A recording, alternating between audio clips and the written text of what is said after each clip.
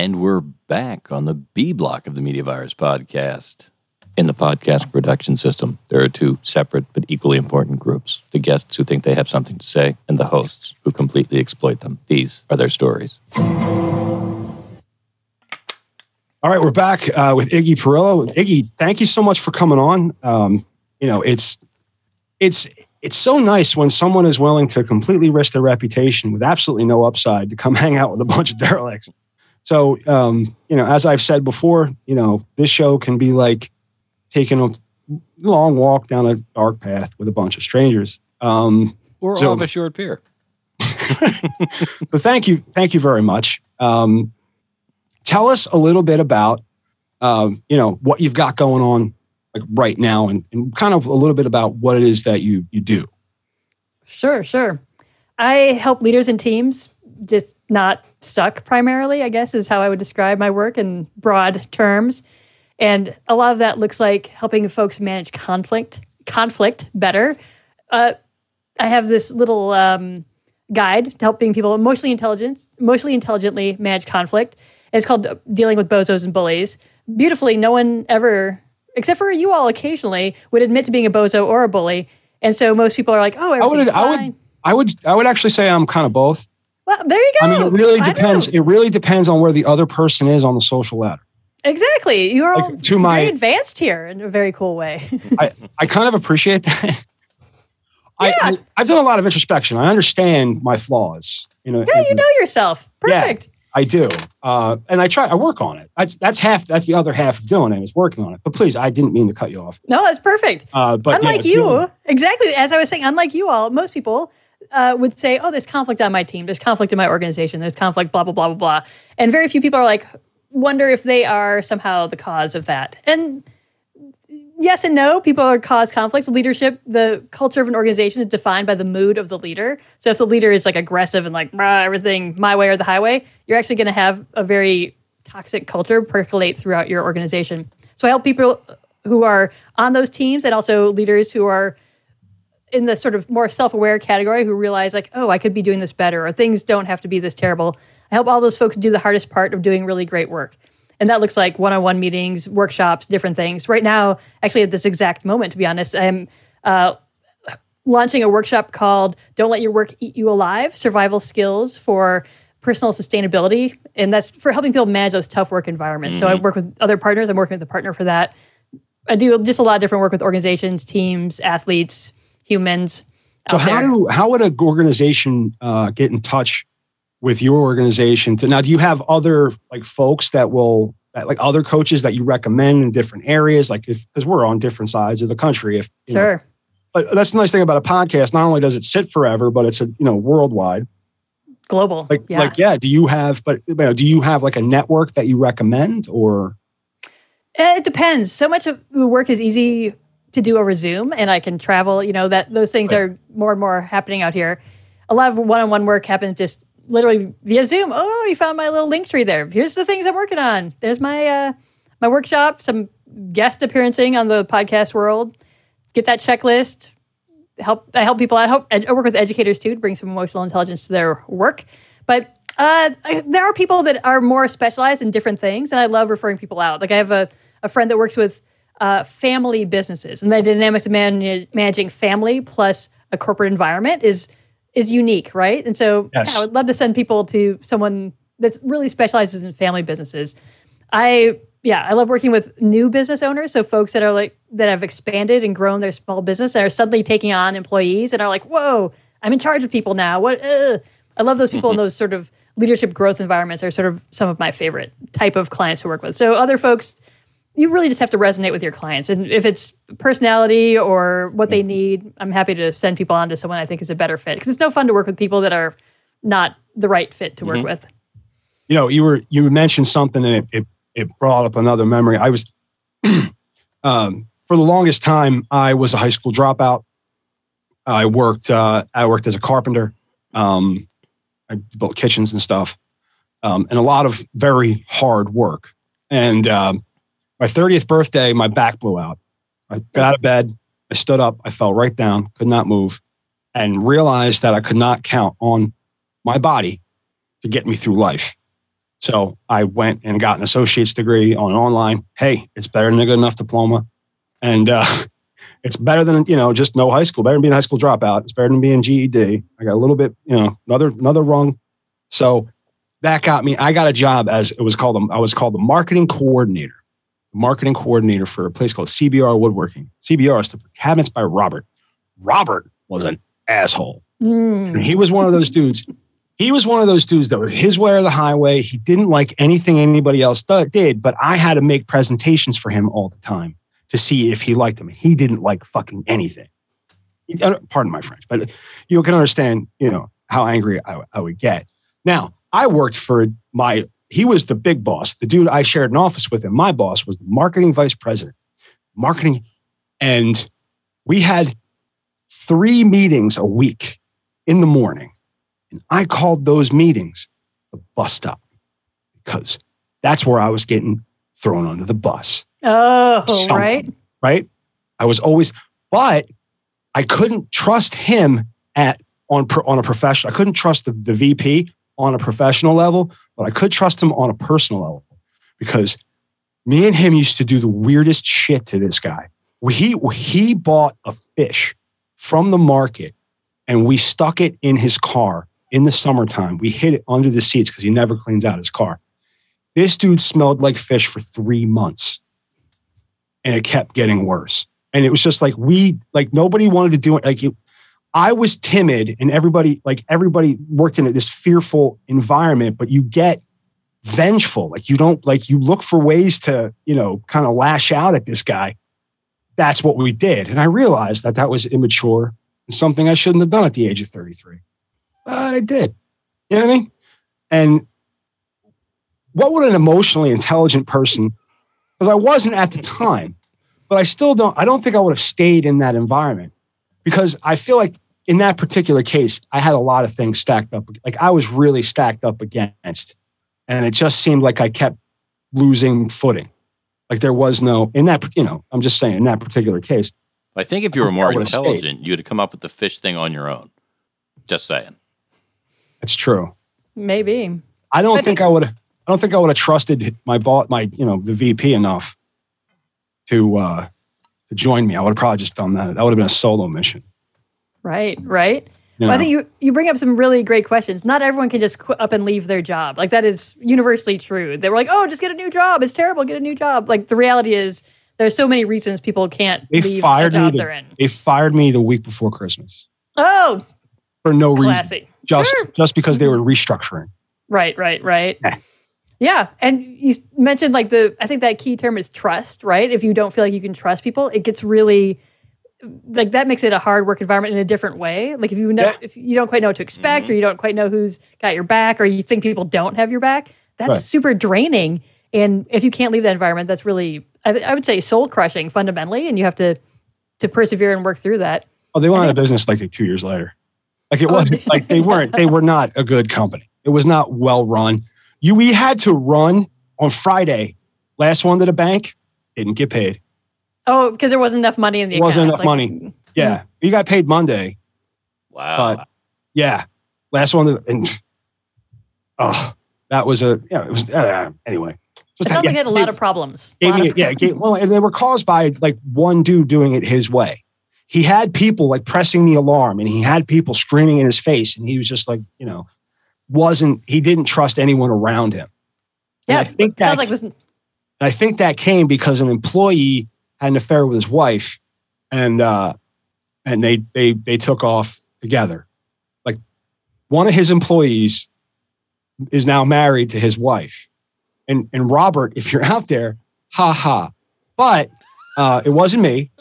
And what it was funny is he was the guy who told me, because when I first started working in a different cabinet shop, I was working with this dude, Keith. Keith kept telling me how awesome CBR Woodworking was to work at. So I kept hearing how awesome so then I started hearing how awesome this place was to work at. So I finally interviewed at the place and was going to mention Keith, and somebody, my nephew worked there, and he pulled me aside. He's like, don't mention Keith. I'm like, what happened? He's like, he stole Bob's wife. This is right before, I'm walking in. He's like, yo, don't mention Keith. And I was like, because it had just happened. So anyway, so what? Sorry. So how do we fix this? Is that the question? No, my question is, what are some strategies to deal with a work environment that is similar to that one? Like, what are some things that you can do to maybe improve your work culture or just improve your sanity? Right. Those are two things you can both work on. And this umbrella of emotional intelligence, there's 4 sort of distinct pieces of it, and any of them folks can engage with in a different way. One is self-awareness. And so learning about yourself, how you react, how you respond to things. And once you're more self-aware, then you can position yourself better theoretically. You know, if you knew I have to run to the bank every Friday, cool, I need to clock out at 4:45 so I can get a head start. You know, like whatever you know about yourself is going to be useful. And also, this is like knowing what things get under your skin and make you really, angry or knock you off balance, or what things are really calming and soothing to you. Any of these different pieces of self-awareness, you cultivate the stuff that's good, kind of try to find a way to minimize the stuff that, is not serve you well. Great. Awesome. The next thing is self-management. So that is, how am I going to respond in this environment? If I know I'm going to get in a screaming match every time someone talks to me and I don't want to get in a screaming match, how do I manage myself to not get into that screaming match? Or conversely, how do I cultivate endurance in myself to sit here and be a part of this environment hour after hour, day after day in this small office with this person? How am I going to build my personal resilience, my personal sustainability, and manage myself through that? Next, we have relational awareness, which is cognitive empathy.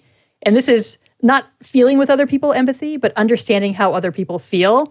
And that, I think, opens a door to understanding and humanity at some time. So if you are thinking about any of these characters you just described, there's like the boss, the VP, Keith, your cousin, all of them have an emotional reaction to this place, and understanding that helps you build connections with them. And once you have connections with people, we're social creatures. We feel more satisfied when we have strong, trusting social connections.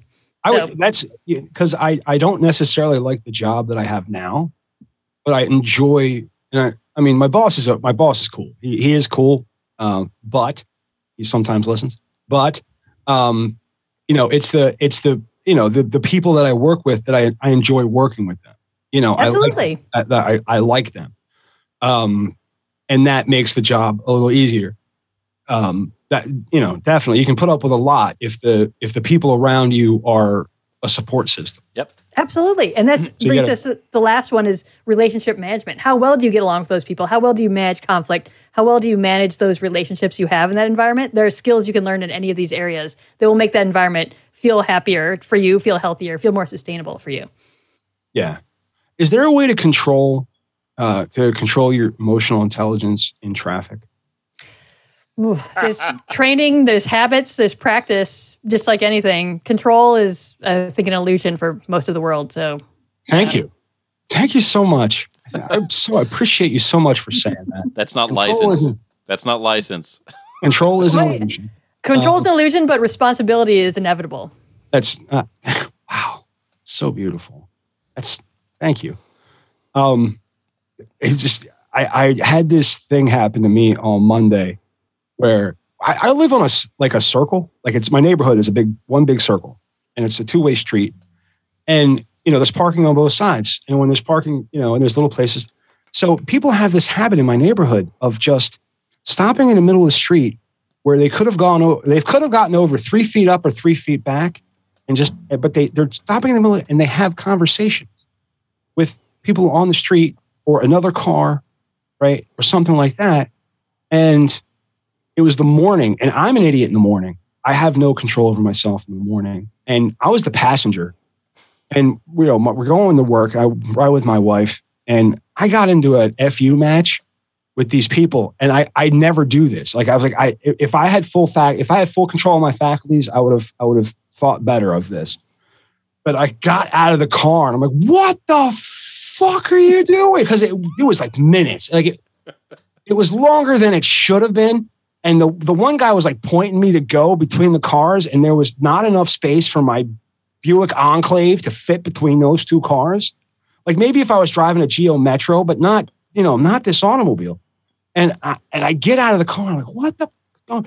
And he's like, he's trying to tell you there's glass over there. And I'm like, there's glass over there. You're there. And then it just turned into a FU match. And then my wife finally turned around and just went the other way around the circle, which we could have just done in the first place. But again, did you have to walk across the park and meet her? What's that? Did you have to walk across the park and meet her? No. She waited for you to get in?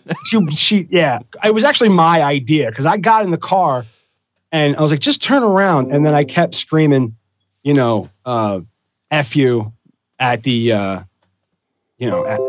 the people. You know what I mean? So that was a lapse in judgment. But some self-awareness, the mornings are hard for you. And now the next step is then to look at how can you set yourself up to optimize your mornings or your interactions in the morning. That's the self-management piece, I guess. Yeah, that is I think what one of the, I've worked on a lot. And I've destroyed a marriage because of my temper and I never struck anybody. You know what I mean? I wasn't, but I was emotionally abusive. I was, verbally, and because that's what, I'm not going to get into excuses. I was that. And I realized that's not a way to act. Like, and you can't, I learned things, and you go, anyway. I'm here for learning. Good job. Yeah. So I've been on this, but, I think some of the things that attracted me to invite you to come on was, the questions you're always ready to answer. And, how can I lead? How can I be a leader if I'm not the boss? Because I feel like I'm in a position at my job where I could take on leadership, but, I'm not the boss, and I'm right in this. So what are some strategies or tips, for lack of a more eloquent word, that you could bestow upon me? I will bestow them. Thank you. I think there are a lot of people that underestimate the power they have just in those work relationships. So by being aware of yourself and also building those work, and like a lot of us will just say, oh, I have friends at work. Oh, they're my friend. Like, yeah, they feel friendly, but they also, saying someone's your friend, you're articulating some level of trust, some level of connection, some level of commitment to each other, even by just describing someone as a friend. And not that you're like, cool, now use all those, connections for your own devious purposes, but more, there's power in those connections. And if you want to make a change in the environment, it helps to do it with friends, especially if you're not the boss, in a title or in like a manager role officially, or, and a lot of times we'll see those people. I'm basically customer service. I'm the customer service person, and it's a shipping company. Mm-hmm. We deal with a lot of customers who warehouse and ship out their things in our warehouse, right? And so I think one of the advantages is that I'm not a manager. So when there's an issue that I think I can address with employees, I can go up to them and go, "Hey, man, I've been getting a lot of complaints about this. Like, can you look into what's going on?" And I usually do that to the person that I think is the problem. You know what I mean? But if I go, "Hey, can you look at what's going on?" They start to pay attention to. Yeah. At that point, you've empowered that person. Right. So instead of going down and go, "What the fuck are you doing?" Right. I go down and go, "Hey, man, this is going on. We've gotten like 3 complaints, the same thing.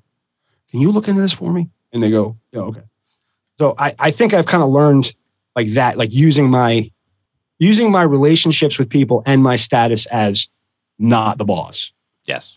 I think I'm doing well at that. So that's, if you have anything else besides, that was a dumb fucking, I completely, just all the words went out of my head. Pete. That's all right. I think what you're asking for is like, cool, what else? Is what I hear you saying. Kind of, without being rude, yes. That's all right.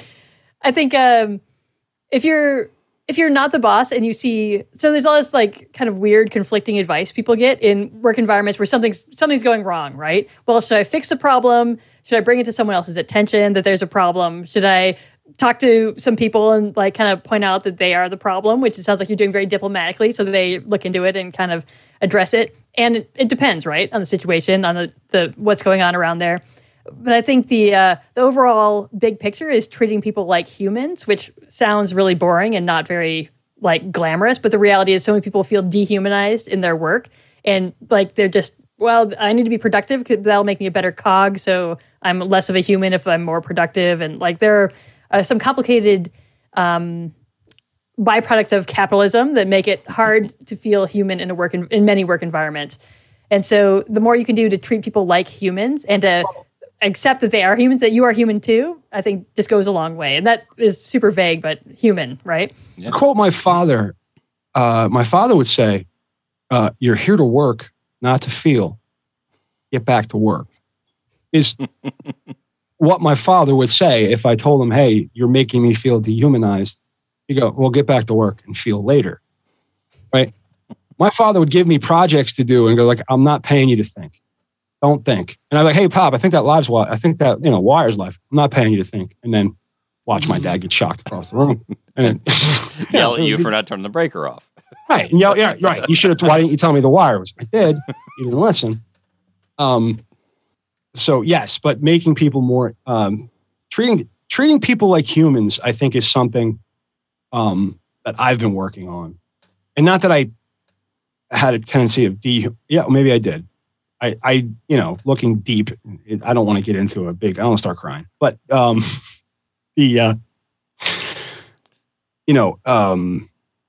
treating people like humans, like making someone feel seen, heard, is something that, I'm really starting to take value on. And the little things can make a big difference. Yep. Bringing in bagels or something on Friday can turn, if you can make somebody look forward to a day, even if it's, the one thing about CBR woodworking, it's funny I say bagels. One thing every Friday, bagels. And they got bagels from a specific place. And it was a big company, so there was a lot of bagels. But they had these everything bagels that had these big thing of rock salt on. And luckily my office was right next to the break room. But if you didn't get to that break room, those everything bagels would be gone. And then what? Then you're stuck with like a raisin bagel. You know what I mean? And they were okay. It's not even a bagel. Yeah, I don't know. No, it's a cake. Questionable. Yeah. Exactly. So yeah, if you're going to abuse people, bring bagels. I like raisin bagels. I think that's if the one thing Iggy wants us to take away from this is if you're going to treat people shitty, bring them bagels. Yeah, that's the number one message. I think, but a good schmear helps too. To actually wrap up slightly relatedly, you can listen to people, you can make them feel seen, and you can make them feel heard, and you still don't have to agree with them.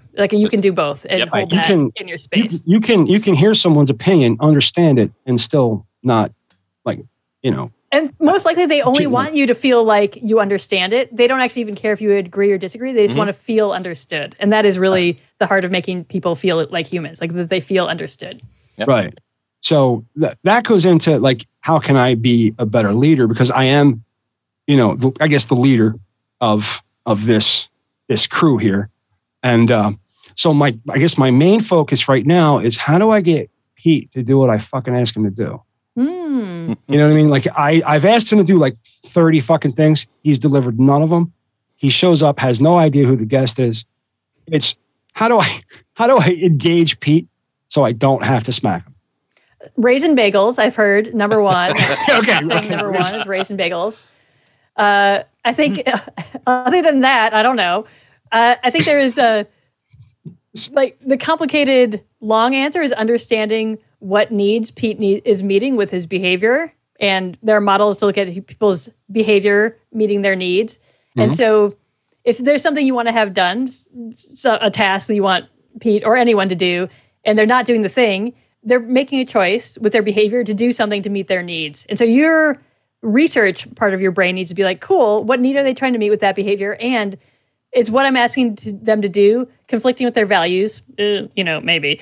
Who knows? Or is it counteracting how they think they need to get their needs met? So if, you need Pete to go get the bagels, and he's like, no, that is not what I need to be doing right now. I'm really busy eating all these other bagels over here, which is maybe a bad convoluted example. How do we meet Pete's need for consuming bagels, but also getting bagels at times too? What would balance that out? So it's a question and conversation with Pete, I guess. Pete, go get some bagels. That's what I heard. I heard that's mainly what you need to be doing. Next company meeting. I heard they're all going to be raisin bagels, so that's not going to go well. That would make me very angry. You better get some good everything bagels and some lox. For Christ's Slap on the giant rock salt. Just go find that. Pour it in a jar. Just go to Home Depot. I love. Oh my God, I love lox and bagel. Nova lox. Oh, that's a breakfast, man. I was holding on to that. I've been waiting to say that joke all day. I had that joke. I don't get Pete do what I wanted to do. There's your answer. There are ways. It's like, look at the reasons, the behavior, the needs are being met or not met. Yeah, very, very cool.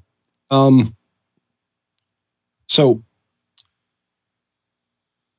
what, all right, that's a good question. What do people need to know to do their best?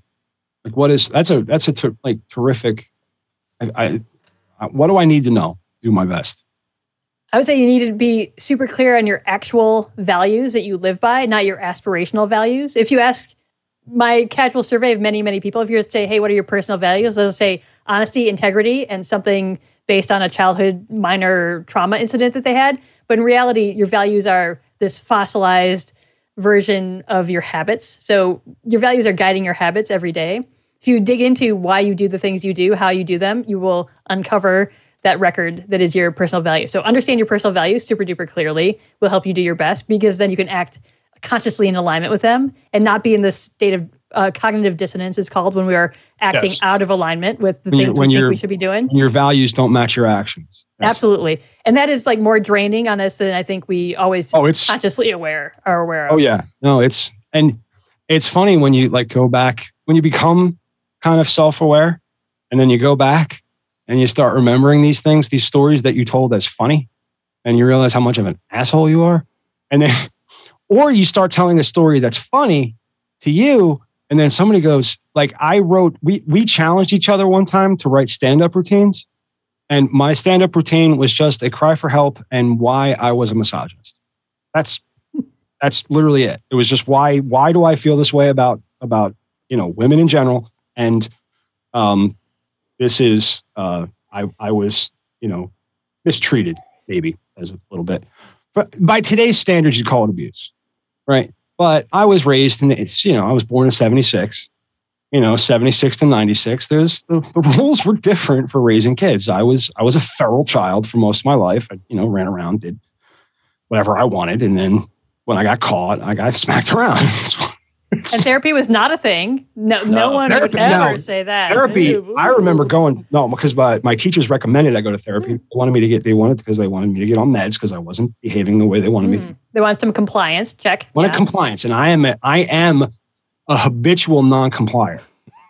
I will not comply just because you want me to. Yeah. That's called oppositional defiant. Yeah. I am a defiant. Oh, I'm a defiant son of a bitch. I will during the pandemic, you want me to wear a mask, you better have one for me. I ain't buying one. There ain't no way. I had to, no. And and I'm like, I'll go to do the dishes. And my wife's like, hey, can you do the dishes? I'm like, no, I don't want to. That's why it's so great when I have a problem with the show. I just call Matt and say, Matt, I'm having a real tough time with this. I don't need your help at all. Yeah, exactly. Give it to me. I'll fucking take care of it. I don't care what you fucking. Reverse psychology. Ooh. Yeah, so I did cut you off, but I was kind of saying, when you kind of look at when you understand what cognitive dissonance is, and then you start to identify the flaws in your behavior, and then you start to understand how your behavior affected other people, and then you contemplate suicide because you've been a terrible person, and then you go, well, no, I can still be terrible. It'll be okay. I don't want to, Accept your terribleness. That's my other message. Just accept it. And embrace it. Yeah. Embrace it. You have to. You kind of have to. Before you can start working on it, before you can start improving it, you really have to accept it, and accept it deep down, and then go, all right, this is something I want to work on. In the last stretch of my life, I want to try and make amends for the 40 years of terribleness. Now I want to, but know what your values. And then the next thing, I cut you off. I apologize. Oh, that's great. I think that I appreciate that tangent because it's the reality, right? We have to be aware of things at all and then acknowledge them and like take accountability for our behavior. Like that is really the pathway to making any meaningful change. And there's, some people say like, oh, you need mindset, you need confidence, you need all these different little pieces. And really it's awareness and accountability and I'd say support of other people in some way, because it's hard for us to change or grow or evolve in substantial ways in a vacuum. We're like, oh yeah, I'll just go, close myself off from the world for 2 weeks and come back a new person. Like, good luck. And as soon as you interact with people, as soon as you go back to that same environment, you're back in those same habits of behavior. You're back in those same habits of how we act and interact. And so, yeah, finding the right supportive voices and people and humans in your life, which can look like a lot of things, right? A supportive voice might be like the hard boundary of like, this is an absolute no. Like that can be supportive, right? If you have someone there to be like, this isn't going to fly here, whatever it is. And there are supportive voices that are elevating and uplifting and, offering suggestions, ideas, coaching, all those different kind of host of other helping, supporting kind of roles. But if you're not clear on your values and you're not clear on sort of at least some hazy direction you want to move in, and I think setting yourself up to see progress over time, you will struggle. But I think we totally can change our defaults. We can absolutely change our habits, even if they've been, built into our lives for the past 46 years, whatever it is. They're still only habits. They're still only habits of behavior, and it's possible to build new neural pathways. Our brains are not actually shriveling and dying after we become age 25. Like brain development ends at 25. Like cool, then it just shrinks. That's not actually true. We can still grow and learn neuroscientifically and as people. I think values are a great place to start, and then acting more and more in alignment with your values every day is just a lot easier than trying to tell yourself, don't do this, don't do that, no to this, no to that. Like telling yourselves no a lot feels limiting and feels constricting, I think, to many people. But how do I act and how do I support this value in my life? How do I see this in this relationship? How do I see this in this, work situation? How do I see my values present around me and like living, not just like, well, I'll make a little post-it and stick it out there and, that's my values. There you go. But how am I acting and living through these? Right. And I hope this is, something that you agree with. But, just because you've had that cognitive dissonance where your behavior and your values conflicted, or your behavior completely broke away from your values, you went off into the weeds, so to speak. That doesn't mean that you can't just regroup and plow forward. That's not the only aspect of working on, plowing forward and just taking from that, the past is history, the future's a mystery. All we have is the right now is a present. That's I fucked it up, but that's the present is a gift. We can only deal with what's right in front of us.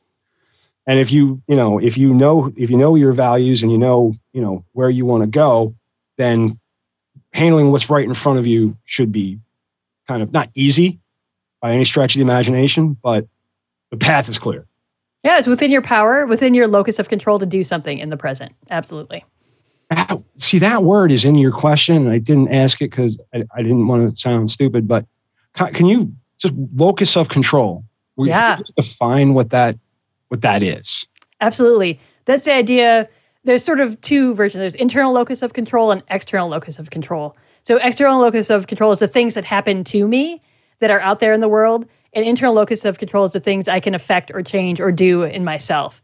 And we are skewed. We see the same thing in a different way, right? Like, so I might see, if I'm in an argument with someone else, I might blame them, right? And be like, oh, it's their fault. Oh, they can't believe they didn't do that thing. I can't believe that they let me down again. I can't believe that they're untrustworthy, blah, blah, blah, blah, blah. So we give them the power to start the argument or to be like, oh, they're causing this. They're making this happen to me.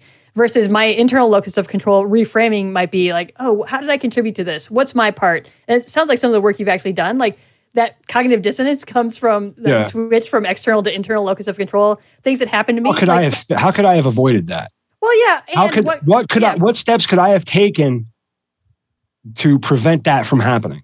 Or what steps do I take now to like move forward productively? Both are what's within your power of control. And things will literally happen to you. You can't control everything in your environment. You can't control what people say, what they do, or how people act or interact with you. But internal locus of control builds your sense of self-efficacy, which is your sense of power to do things as a human and as a person, and to have an effect on the people around you and the situations around you. And that's internal locus of control. My mother used to say, you can't control what people say or do to you, but you can control how you react. And that never made sense to me. You know what I mean? Like, how do you control how you react to things?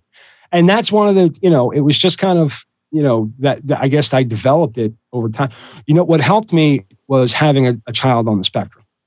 And having a child on the spectrum, I mean, he's 20 now, but having a child on the spectrum, taught me, it was very hard lessons to learn that my behavior was not, good for him. He doesn't understand sarcasm, which was my only form of communication for the longest time. I could not, there was no way for me to convey my feelings without making a joke or saying something cutting. And, having my son's therapist say to me, that's not, he doesn't get the sarcasm. He doesn't where with my oldest son understood, like you could have a conversation with him when he was 2. So, and him and I just bonded where having, my second son, Ryan, he's, on the spectrum, and him and I have a lovely relationship. Now I get him every weekend, but I had to leave that environment for him to start to progress because I was the toxic. I mean, I was part of the chemical reaction. Can we say it that way? You put 2 volatile chemicals together and they explode. You can't blame the ones individually, but you can remove one and not have it continuously explode, so to speak. Hard lessons learned. And not everybody, I think I share this in an attempt to be kind of funny and, understood, but also to, share what I've had to go through so that maybe people don't feel so shitty going through it. Because I know how shitty I felt going through it. And, that's why I guess I keep kind of relaying this back to me. And and kind of just to keep the, so we, looks like a conversation too. If I just go, all right, answer question 3. Oh, speaking of, because I know you're short on, I know you're, what? You don't have the, all right, we're going to play a game. I'll pull it up. I've got it. If you've got it for the question roulette, guest roulette. Yeah, just need a moment. You have that? Yep. And that's from 1 through 40, right? I'll tell you in just a moment as soon as it hits the screen. Loading. I appreciate you sharing, Maddie. Thanks for. I appreciate you listening. I really do. Because these stories matter to share and tell. I think so. You know what I mean? And maybe if you came to my company and were speaking, I wouldn't share this in front of just my, but into a microphone to the friggin' world. Yeah, I mean that's totally sure. different. Why not? Totally different. Global audience, yes. Friends, people sure. I know, no. Yeah. Because in my mind, I'm in my closet. I'm literally in a closet. You know what I mean? And it doesn't. I'm talking to you. I'm talking to my 3 friends, and I sometimes have to remember I'm also, live streaming this to the world, and we release it as a podcast. But if what I've gone through can help somebody, and what you have to share can help somebody, or inform somebody. That's the kind of the point of the podcast. You have that up and ready? I do. The numbers are on 1 through 40. Okay. So we found this really, it's stupid. Every question on here is more progressively stupid. It is 1 through 40. And I would like you to pick a number from 1 to 40. And we're going to ask you that question. I'll go with 14. 14. The best Methodist church handicapped walkway railing to skate. She's running through. No, that one's Catholic. No, I know. That's literally what I'm doing. Where have I seen people skate recently? I feel like it's a rough one. Methodist. There's not a lot of Methodists around. I guess I feel like there's a skateboard in your history, though. What was that? I feel like there might be a skateboard in your history somewhere. I'm not a skater, no. But, not a thrill seeker. You're not an adrenaline junkie either? In different ways, but not skating. Yeah, no. I mean, you do a lot of public appearances, right? I do some, yeah. That's nerve-wracking. Standing in front of people can really do that for some people. This whole podcast, just hanging out with you all. Ooh. Thrills right there. Appreciate it. I know. Listen, it's a pleasure to meet me. I know it. You want to play again? You want to throw another? Sure. Number? Yeah. I mean, that was I don't know where there's a Methodist church. Sorry. Well, it's going to be more ridiculous. So go ahead and. I can't wait. Throw a number for us. How about 17? 17. Your favorite member of Eiffel 65. I do not have no familiarity with Eiffel 65. Eiffel 60. I looked it up today. Oh, good. Somebody knows. I was going through those questions. Eiffel 65 is a German Euro dance group. Oh. And their music is terrible. The one that most looks like Dieter from Sprockets. Oh, well, yeah, he's the guy right up front. So, yeah, I would imagine from that type of band. Sprockets. I used to love. Mike Myers was a genius. Exactly. Funny, so, yeah. Oh, there totally is one. I was right. That guy. Obviously that guy. There you go. Well, Beautiful. Little did I know. There you go. Iggy, thank you so much for hanging out. We did run a little bit longer than you said you wanted to go. We're going to go into the next block. If you want to hang out, you are more than welcome to join us it's really not that much fun. I mean, it is. It's, whatever. You're more than welcome to join us. But if you'd like to go, we can understand this would be the time to do it. It's been lovely. I do need to jet a little bit, but thanks so much for hosting me, and I look forward to all those raisin bagels in the mail. That's going to be super sweet. All right. If you want to mail Izzy raisin bagels, you can send them to P.O. Box 506.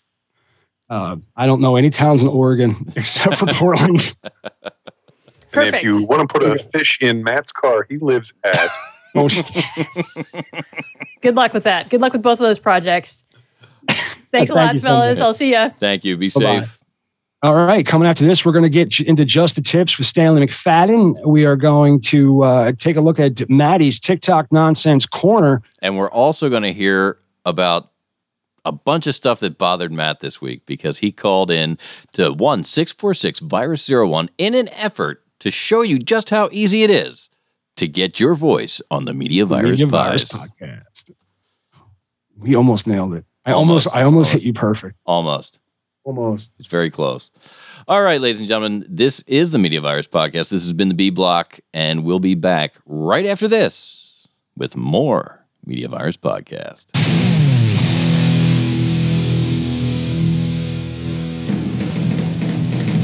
I still have the YouTube up on my computer.